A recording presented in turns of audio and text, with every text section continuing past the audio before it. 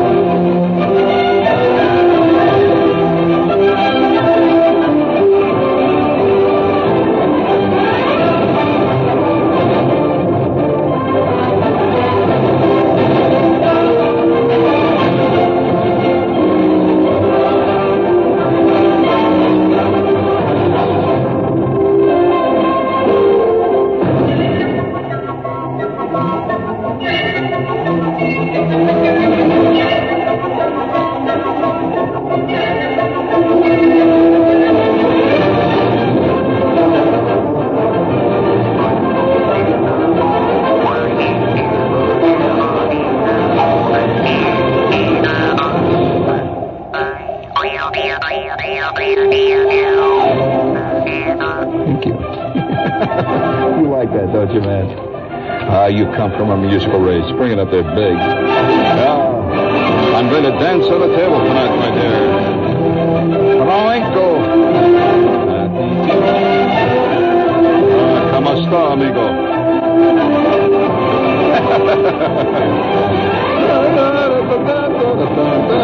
He's doing one of those silly programs already. Remember that man every stop there.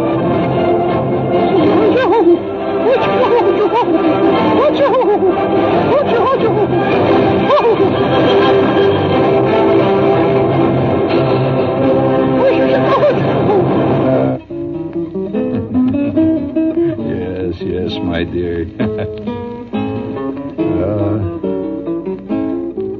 When you were a tadpole and I was a fish in the Paleozoic time, and side by side on the ebbing tide we sprawled through the ooze and slime, or skittered with many a caudal flip through the depths of the Cambrian fen. Oh, yes, my heart was rife with the joy of life, for I loved you even then. Yes, mindless we lived, and mindless we loved, and mindless at last we died. And deep in the rift of the Caradoc drift we slumbered side by side. The world turned on in the lathe of time. The hot lands heaved amain, till we caught our breath from the womb of death and crept into light again. We were amphibians, scaled and tailed and drab as a dead man's hand, and coiled at ease neath the tribic trees, or trailed through the mud and sand, croaking and blind, with our 3 clawed feet, writing a language dumb, with never a spark in the empty dark to hint at a life to come. Yet happy we lived, and happy we loved, and happy we died once more. Our forms were rolled in the clinging mold of a Neocomian shore.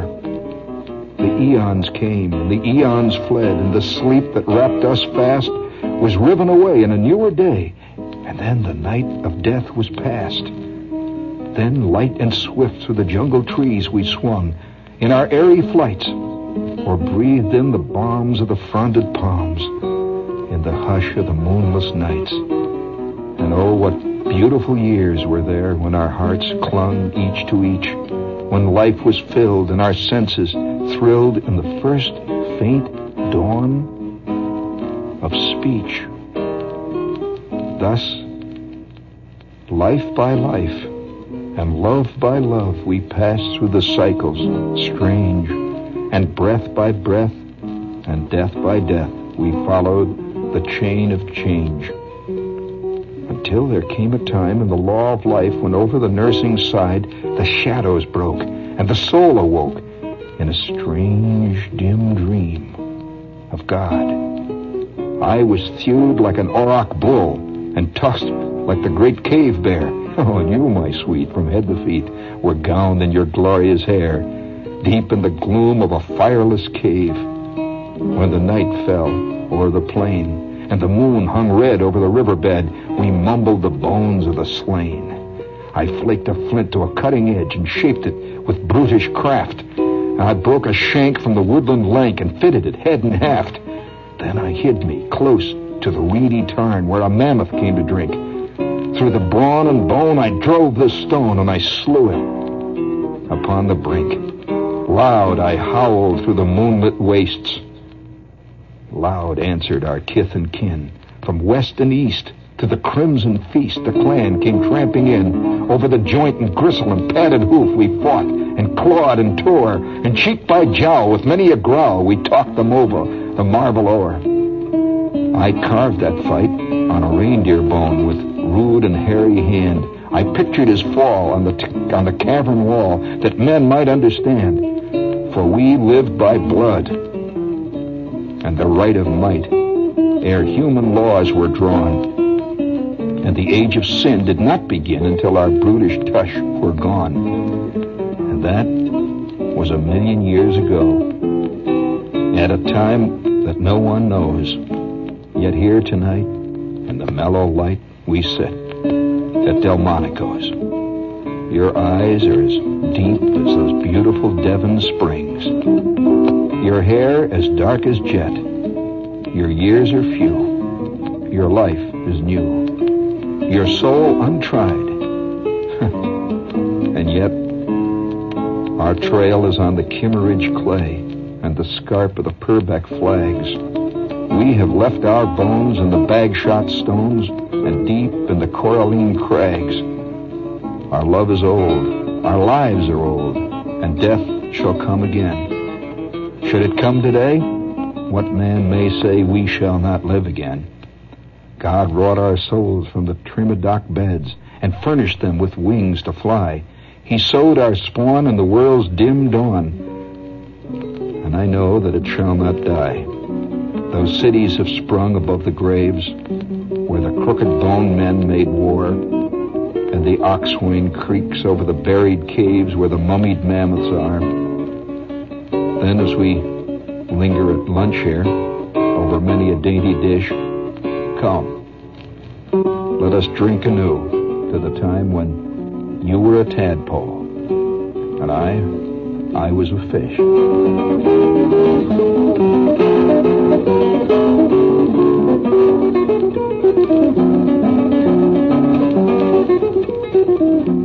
Thank you. How's that one for you ecology kooks? Now, don't, by the way, do not write for a copy of it. We will not send it to you. Okay?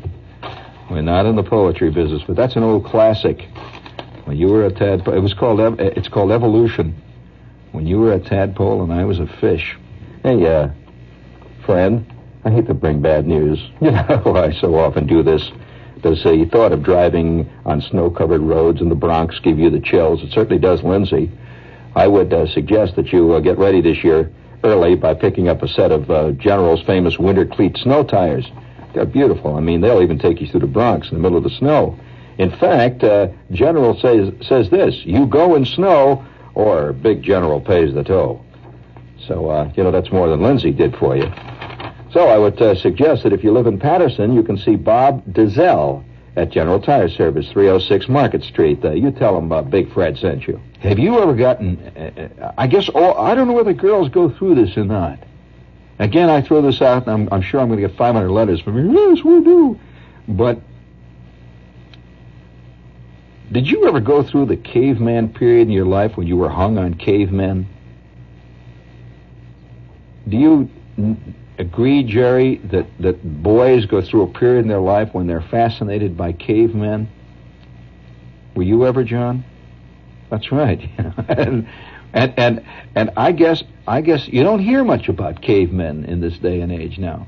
You just simply don't. And I'll ask. Here's a trivia question. Here's a real trivia question. Is there anybody out there who can give me... I'll award a brass figurine with bronze oak leaf palm if you can tell me the name of a very popular... It wasn't endless million years ago. In fact, it was very popular just about the time that radio drama, and this was in the late 40s, early 50s, actually, when this went off the air. What kid drama... And, man, every kid I knew listened to it far more than the other stuff that got more publicity, was based on a caveman. The hero was a caveman. What was his name? Now, there's trivia. I'll award you a brass figurine with bronze oak leaf palm. And it was based on a series. Yeah, a fantastic series. I remember this series, I guess, more than any other single thing that I read as a kid, with the exception of the Oz stories. I was deeply affected by the Oz stories now that I look back on it.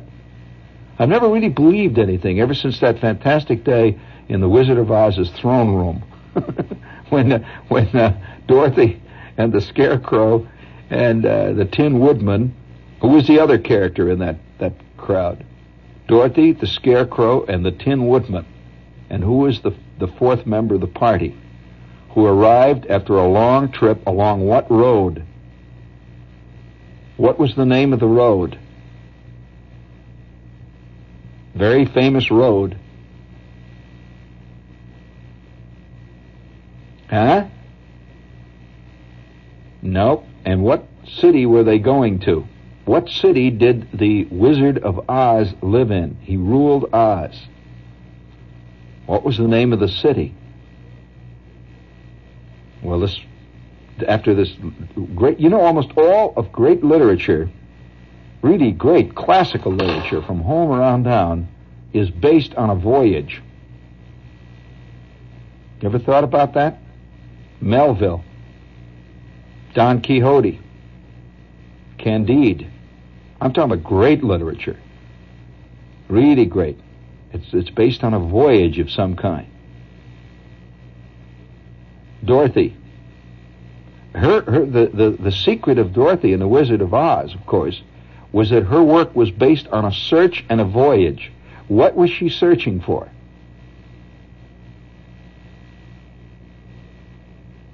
What? You mean you don't know? What was the Tin Woodman searching for? All of them went on a search together. They decided to go together, and the word was out that if they got to this place, this city, and they met the wizard, that they would get these things. They thought that since it's a wizard, he can produce these things for them. What was the Scarecrow searching for?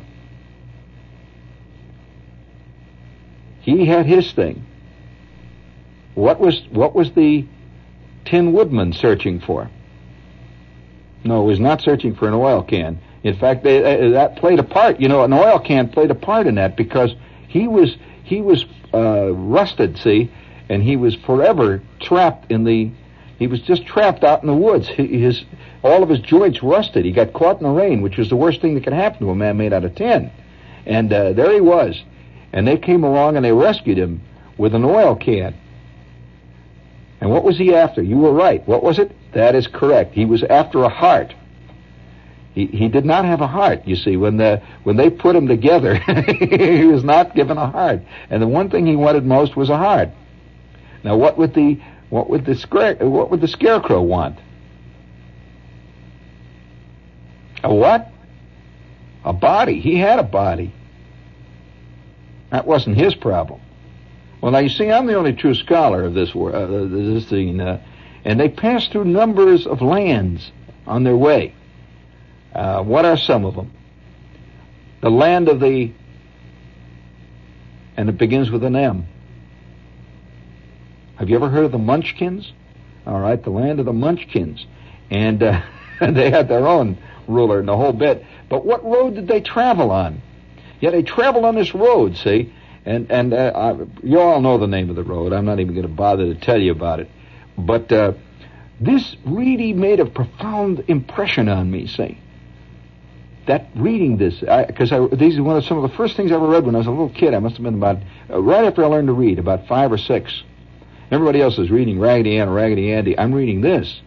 And this is some of the most, I think some of the most, to me, Frank Baum, who wrote this particular series, the Greek classic ones, he said more about life, genuinely, than Lewis Carroll did. But Lewis Carroll was English, and he had, he was attracted. The English majors were attracted to him. He's a, and he's a cutie pie in his writing. Say, but hardly anybody studies The Wizard of Oz and its impact on large numbers of people who've read it.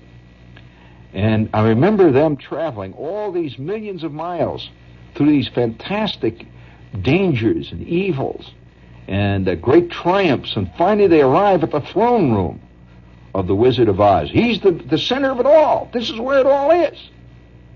And the Tin Woodman, speaking of that, this is the Wizard of Oz. Give me a little echo chamber. Hello? This is the Wizard of Oz. By the way, that was one of his gambits, He was one of the first guys to understand the power of the bullhorn. If you know anything about the Wizard of Oz, that was one of his tricks. He had a PA system. and he hid behind this great big fantastic facade, and he would say things like, I am the Wizard of Oz. I rule this land with kindness, with truth, and you have but to bring your wishes to me, and I shall grant them as the great Wizard of Oz. He said another thing, too. He was making pronouncements all the time. And one of his pronouncements was this: Herefore and forever after, all residents of my city, which is made of pure emerald, will wear green glasses, so that they shall not be blinded by the sheer beauty of the city, which I have created out of pure, beautiful, raw emerald. You shall wear green glasses forever and never be caught without them, since you will be blinded instantly. I have placed a curse upon you. You must wear your green glasses. Why did he want him to wear green glasses? Oh, man. And then when I discovered what the Wizard of Oz really was, I have never been impressed by anything ever since. Reminds me, this is WOR speaking of facades and bullhorns. Oh. Hey, old buddy boy, does the beautiful, exciting thought of driving on snow-covered Jersey roads give you the pip? Well, you don't have to. Your local General Tire headquarters has the answer. They're standing there stalwart and solid. They'd like to put a pair of General's famous winter cleat snow tires on your car, get rid of those baldies, and this time you'll actually get out of those drifts instead of spending the month of December up to your hubcaps yelling and screaming. So, remember the promise. You go in snow, or General pays the toll. You can count on these tires. Let's see. See Jack Crow at General Tire Service, Northern Boulevard at 38th Street in Long Island City. Okay, guys. Set up the drums next to the water cooler. What is all this? The Red Baron of Lufthansa German Airlines won't like all you kids bursting into his office. Just tell the Baron that the world's hottest rock group is here. We're going to play a number to thank him for his youth fare to Europe. I mean, when a guy or a chick can fly Lufthansa across the Atlantic for only $210 round trip without taking anything stronger than an extra pair of socks. Yes, young people between 12 and 26 may fly Lufthansa any day from New York to Germany for only $210 round trip and stay as long as a year. Plug in that electric harp, Bruce. You can even fly on a weekend, no extra charge. Although between June 20th and July 25th, it is a few dollars more. Fine. That's when the tourists fly. It's worth it just for the laughs. But we don't need music to sell the Lufthansa This is strictly a red-hot thank you for the Red Hot Baron's youth fare. A 1, a 2. Hit it.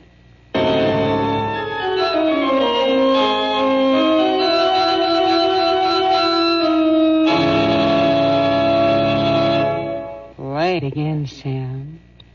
Oh, let's see. Here's a little goodie. Gramercy Park close of 64 West 23rd Street, New York says, and we quote, "Mister, do you really think you can wear a suit for 10 years and then cut it down to fit your kid?" What an idea.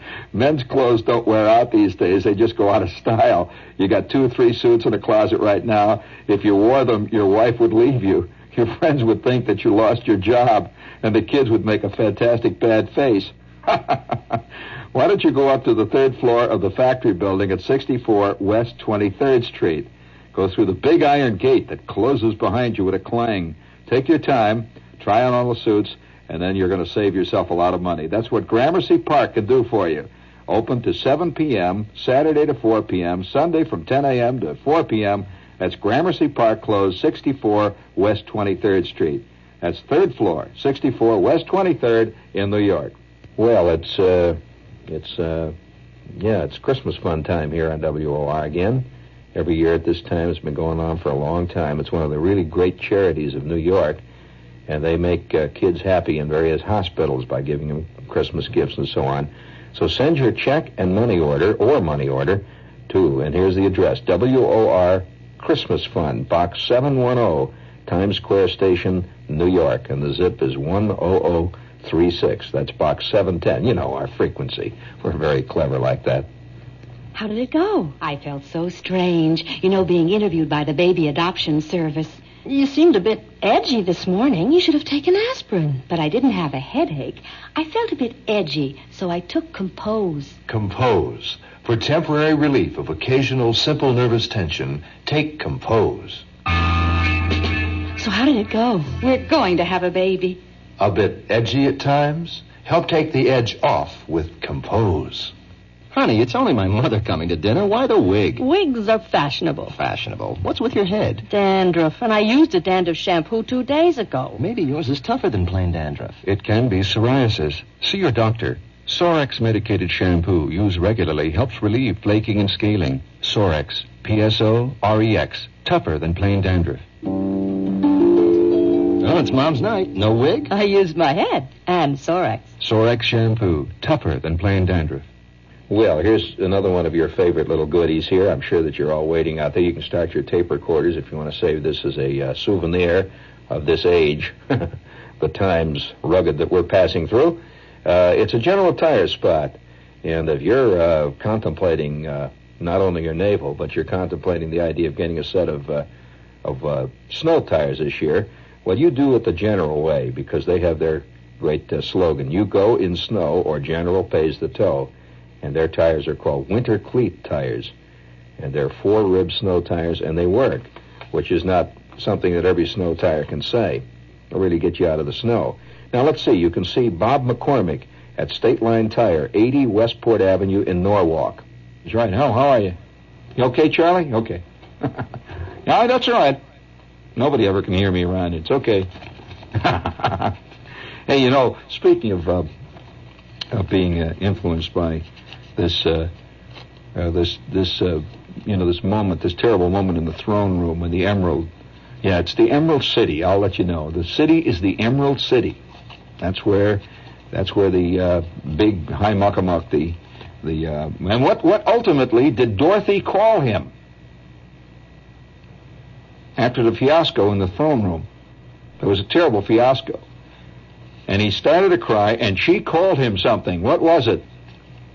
Ever since that time, I've been very conscious of that type. She called him a humbug. And I've worked for several.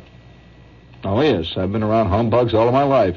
Most of them sitting behind a facade with a bullhorn. Oh, I've been in many a throne room in many an Emerald City, gals. Oh, and guys and friends, neighbors. Oh, yeah. But nevertheless, once you get seared by a thing. I suppose kids today, a lot of them are being subconsciously influenced by Charlie Brown, Peanuts. And they're going to grow up losers. Almost every one of them is going to think it's kind of groovy, not to be able to pitch. It's kind of groovy to lose 422-3, and it's kind of sad to think that that's your influence, but that's what's happening. And I suspect my influence, the influence that was on me, was this moment in the throne room when the Wizard of Oz turns up his PA system. See, he presses the button and he says, "Hello, I am glad to greet you, Dorothy of Kansas, and you, the Tin Woodman, and the Scarecrow, and the Cowardly Lion. Do you wish to make your desires known so that I can fill all your dreams and wishes? You have made a long journey, and as the Wizard of Oz, I would be glad to grant whatever wish you have." Yes, sir. And then the way it turned out, oh, man, what a drag. And so ever since that time, I've been very leery of get-rich-quick schemes. I've been also very leery of passing along my wishes to whatever wizard there is on hand, knowing full well that he'll turn out to be what Dorothy called him, which is a humbug. But these things, of course, are only in passing. One says these things. And we're influenced by a myriad of things, like the caveman thing. Like once when I was a kid, I was taken, how kids are taken on field trips? Well, Miss Robinette in 4th grade took us on a field trip to the Field Museum. And if you have never been in the Field Museum in Chicago, you've just never been in a museum. Let's give Chicago its due along the line on certain things. And I want to tell you, friends, the Field Museum is a total gas. I mean, if you want some psychedelic experiences, you got to go there. Well, down in one of the rooms, I think it was they had a great hall there. It was about man, the Hall of Man, and a famous. For some reason, I even remember it was a lady sculptor named Malvina something. The name hit me right away. She had carved out of bronze all the various races of man. Fantastic carvings, tremendous carvings of anthropologically correct Aborigines, Indians, Caucasian, all these different races all standing there, these great bronze, tremendous statues, and they were accurate, absolutely accurate. Well, down in the basement of that building, I'm walking along in the long line of kids that are being taken through this museum, see, by Miss Robinette, and we all had to contribute. Remember, we had to bring 50 cents each one of us, so that they could buy us a Coke and buy us a hamburger, and so that they could rent the bus and all that. And that was our field trip. Well, little did I realize that day, I was going to see a sight that I would never forget. I had been to the Field Museum before, but somehow we never had seen this part of the museum. I don't know why, just one of those things, because the museum, it takes you like 10 years to go through this thing. Well, we go down the basement, and they had all these big glass cases that were sunken into the walls. And the halls down in this part of the museum were very theatrical. They were darkened so that the cases shone like crystal Japanese lanterns. They glowed. And as you walk past these cases, I couldn't believe it. It really was a fantastic sight. And I can still see it. It's funny, after all those years, I can see it as clearly as if I'm looking at it right now. It was a glass case that was set kind of at a catty corner, in a corner of a round part of the hall there. And here was this curving glass front to this case. And it came up to about your waist. It was just absolutely spotless glass. You couldn't even tell it was glass because you couldn't touch the glass. They had a little fence up. You couldn't get really close so you can reach out and touch it because the glass looked like it was not even there. It was that clean. And what were you looking into? What a sight. You were looking into a cave, and it was dark. A real cave. They had reproduced a cave, beautifully done. It was dark. You could almost smell it. And in the cave, squatting, was a family of cave people. Cavemen. They're just squatting down in the cave, and there was a female cave person. And you know, they had frozen them in time just after the point when man began to utilize things like a piece of fur as a chunk of clothing to keep him warm. And she had this big chunk of fur over her, just hanging. And her long hair, and she had these flat, low forehead and tiny eyes, little tiny eyes about the size of nail heads. These great, heavy brows that hung down over her eyes, you know, almost looked like porches hung down like that, see? She had this undershot jaw, real undershot, and big teeth, strange teeth that came down, almost like fangs. She still had this, you know. And she's squatting down, very tiny. She looked like she was about 4 feet, maybe 4 feet, not more than 4 feet, little squat, sloping shoulders. And she had this tiny baby that was all wrapped up in this fur, and she was holding it up against her like she was sort of like maybe nursing it or something. You couldn't really tell. You saw it was a baby there, see? And off by the side of the cave, up against the wall, was this male, tremendous male, and he was bent over. He wasn't much higher than 4 feet tall either, see? He looked a lot like Bolus. He was about, this friend of mine, he was about 4 feet tall, see? But bent. He had a bent, his head hung forward. He had these great, scraggly chunks of hair that all hung down, and it was like he was just looking over his right shoulder. See, we almost saw it was looking at his back, and he was looking over at us as if we had suddenly come upon the mouth of this cave, and he was looking at us as though there was some kind of danger. And he was reaching down for this big, it was like a big chunk of branch or something he had down there, like a club, and he was reaching for it. He was looking over his shoulders with these red, bloodshot eyes. And it was lit very dramatically dark. It was as though there was a faint light from the outside coming in there. They had no artificial light, of course. They did not have any, any high-intensity bulbs or anything like that, see? There was no TV. That's what it was. No radio, nothing. They were just squatting in a cave, see? And the cave, apparently, had another entrance. You could see out through the other side. There was a low passageway out. And out on the other side there, you could see this dim light out there where the world was. And it was kind of gray. And they had it raining out there. There was rain going past. They were squatting in that cave. Talk about realism. And there was nothing. There was no sentiment about it, because there was also a large piece of some animal that apparently he had killed, and they just had ripped off this piece of flesh. It was a large piece of it. It had fur on it. It was laying out with blood all over the floor, and it was up against the side of the cave where he'd pulled this in. You could see where it had been dragged in. You could see through the sand and stuff on the cave, the floor of the cave where it had been dragged in. All of us kids stood there. And Miss Robinette turns to us, saying, and she's pointing at the cave, these people. And I remember her saying, boys and girls, these are very early men. That out of these early men, we have evolved. And that they are our ancestors. You know what ancestors are? Of course, the Eileen Akers, who was answered all the questions for the class, Eileen Akers. But yes, ancestors are like my uncle and aunt. She says, yes, that not really, but they're more like your grandfather and your grandmother. They're your grandfather's mother. They're your ancestors, people you've never seen. But without them, you wouldn't exist. That hit me.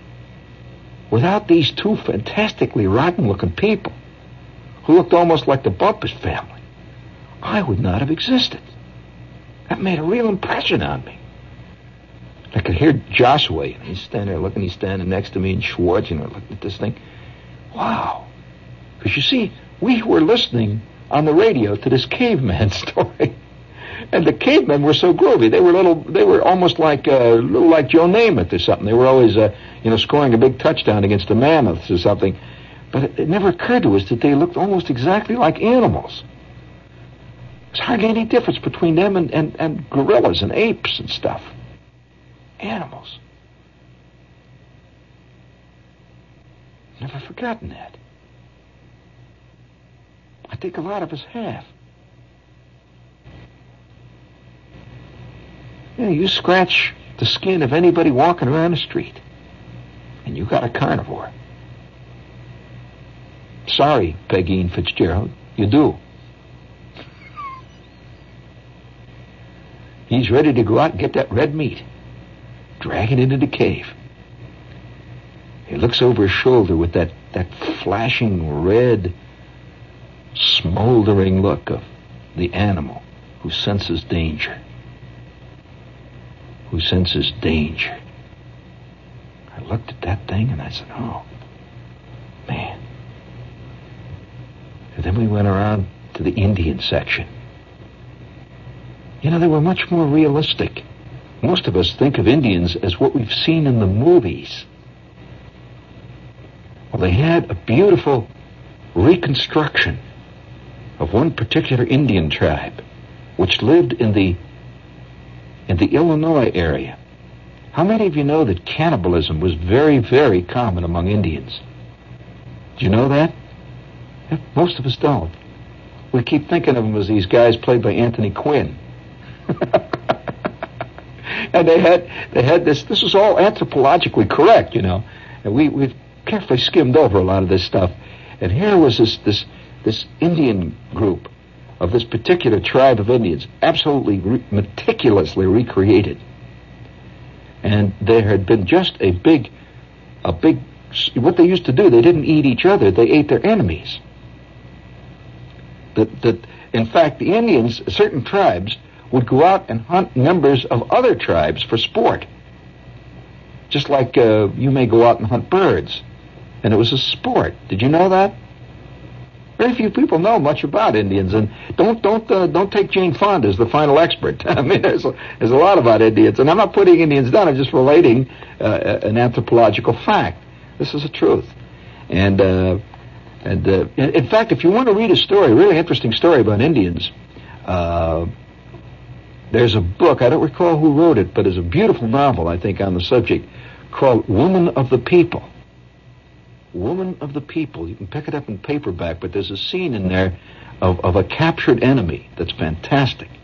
What they do to this enemy. And nevertheless, I remember that scene of these Indians. There were several Indians squatting around, and they had the body of one of of another tribe, which was their traditional enemy, and the body was stretched out flat. They had these pegs driven through him down into the ground. He was lying there, and the medicine man and the chief, and they were just about to let's put it this way, dig in. And I remember looking at that scene, and this had nothing to do with Hiawatha. Nothing. Yeah. And so I came home that night. I remember getting home on the bus, and I was profoundly affected. Because you know how it is, you know, your kids, you always read about Indians, and you always read about cavemen. Somehow they just seem like us, except they got bearskin rugs. You know, we still see that. Have you seen the cartoon strip BC? You know, cavemen are sort of like us. You know, they talk like, somehow they talk a little bit like a Snoopy. But nevertheless, I came home. I remember sitting there at the dinner table saying, my mother said, "What's the matter?" And my old man said, "What's the matter? What's eating you, you know?" My mother said, "Well, he went to the museum today." I was in 4th grade. It's up 3rd grade. She said, "We went to the museum today. He hasn't said anything since." The old man says, What's eating you anyway?" I say, "Dad, you know, are we related to cavemen? I mean, really?" The old man, you know, he's a resident anthropologist, you know, our resident expert. He says, "Are we related to what?" I says, "Cavemen. Cavemen." He says, "Yeah, so what?" He said, that's what my old man was. "Yeah, so what?" I said, "Wow, they're, you know, animals. Do you mean that that our relatives all the way back as far as you can go were cavemen and they ate meat raw and everything? I said, yeah, that's right. So what? See, it didn't bother him at all. He just took it in his stride. What are you going to do about it, So what, Well, I thought about that. And then I began to see things. You walk around the street. You ever do this? Do you ever walk around and pick on the street faces that echo and hint of anthropological antiquity? Well, really, that I've read many anthropologists say is physical. Now, see, we're used to social anthropologists, the Margaret Mead type. But a physical anthropologist who's interested in the evolution of the head, the evolution of the finger. He's not worried about how you act. He's interested in the evolution of the wrist, the evolution of the forearm, the evolution of the spine. The way a man stands is important evolutionary. It's only within recent evolutionary time that man has stood upright like we do. Man was almost a 4-footed creature not too long ago. And standing upright is unusual. It's new. It's comparatively new. Well, of course, when you stand upright now, all the organs of the body now are in different positions, and they're really basically set up to be a 4-footed animal. And so a lot of the problems that happen to your body are happening because, just man, I'm saying. A lot of the problems are related to the fact that we're standing in an unnatural position. That the weight of a certain organ is unnatural. It should be in a different way. You see, it's if you're hanging different. Which, if you were standing 4-feeted, it would not be that way. So I'm thinking about this. Oh man, cavemen. And at night I'm lying in bed, you know how kids think, and I kept thinking about that cave, that gray rain outside, and that female, that woman, hunched over a baby. Of course, I related to the baby at that time. And that great big, he wasn't really big physically, tall, but broad, tremendous chest. That male caveman looking over his shoulder at us through the vast, the unimaginable cavern, the tunnel of time. I thought, I'm a caveman. Inside of me flows the blood of a caveman. Somewhere. There's a tiny drop. Someplace. Yeah, there's maybe even a fugitive instinct. And that's the most important one of all. That we're about 20 years removed from barbarism at any given time in history. I bet many a kid has thought his old man looks like a caveman. Have you ever watched a pro football game with your eyes half closed? Yeah. You see these great hulking beasts covered with hair, their eyes mere slits. When you see them going back to the huddle, you can see a tribal ritual. They've gone back to the huddle to prepare further mayhem on the other tribe. And once in a while, there's a guy lying out there, and he's been flattened in a play. Have you noticed the crowd cheers? The fallen victim of the other tribe. And the next step, of course, when football really gets going, they will symbolically barbecue him. Drag him back to the huddle. And they will remove his helmet that will be a scalp. And the flickering flames outside the teepee grow dim. The wind is picking up, coming in over the mesa. Winter cannot be far behind, since the moon of the silver chariot, which comes just before the moon of the howling children, and just before the moon of the weeping mothers, and the moon of the crying wind. Yes, winter can't be too far behind. It's coming up on us.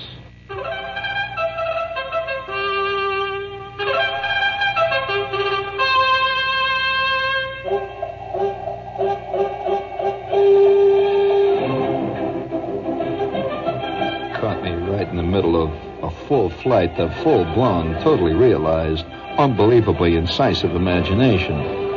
Well, what are you going to do, you know? Incidentally, even turtles are affected by time.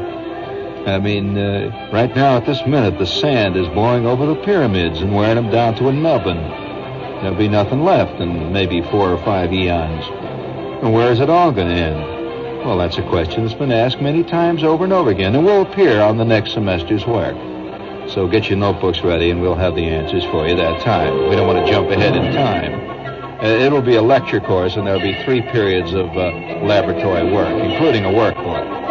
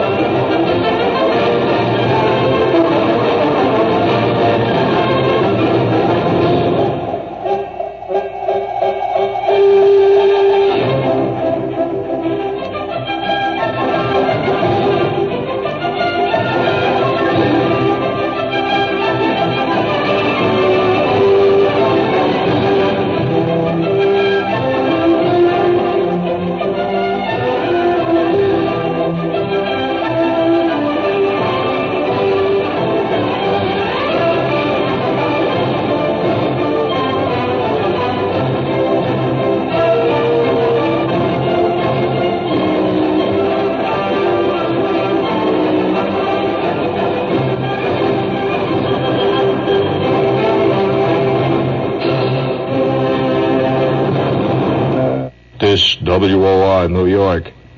Lester Smith in the news is next.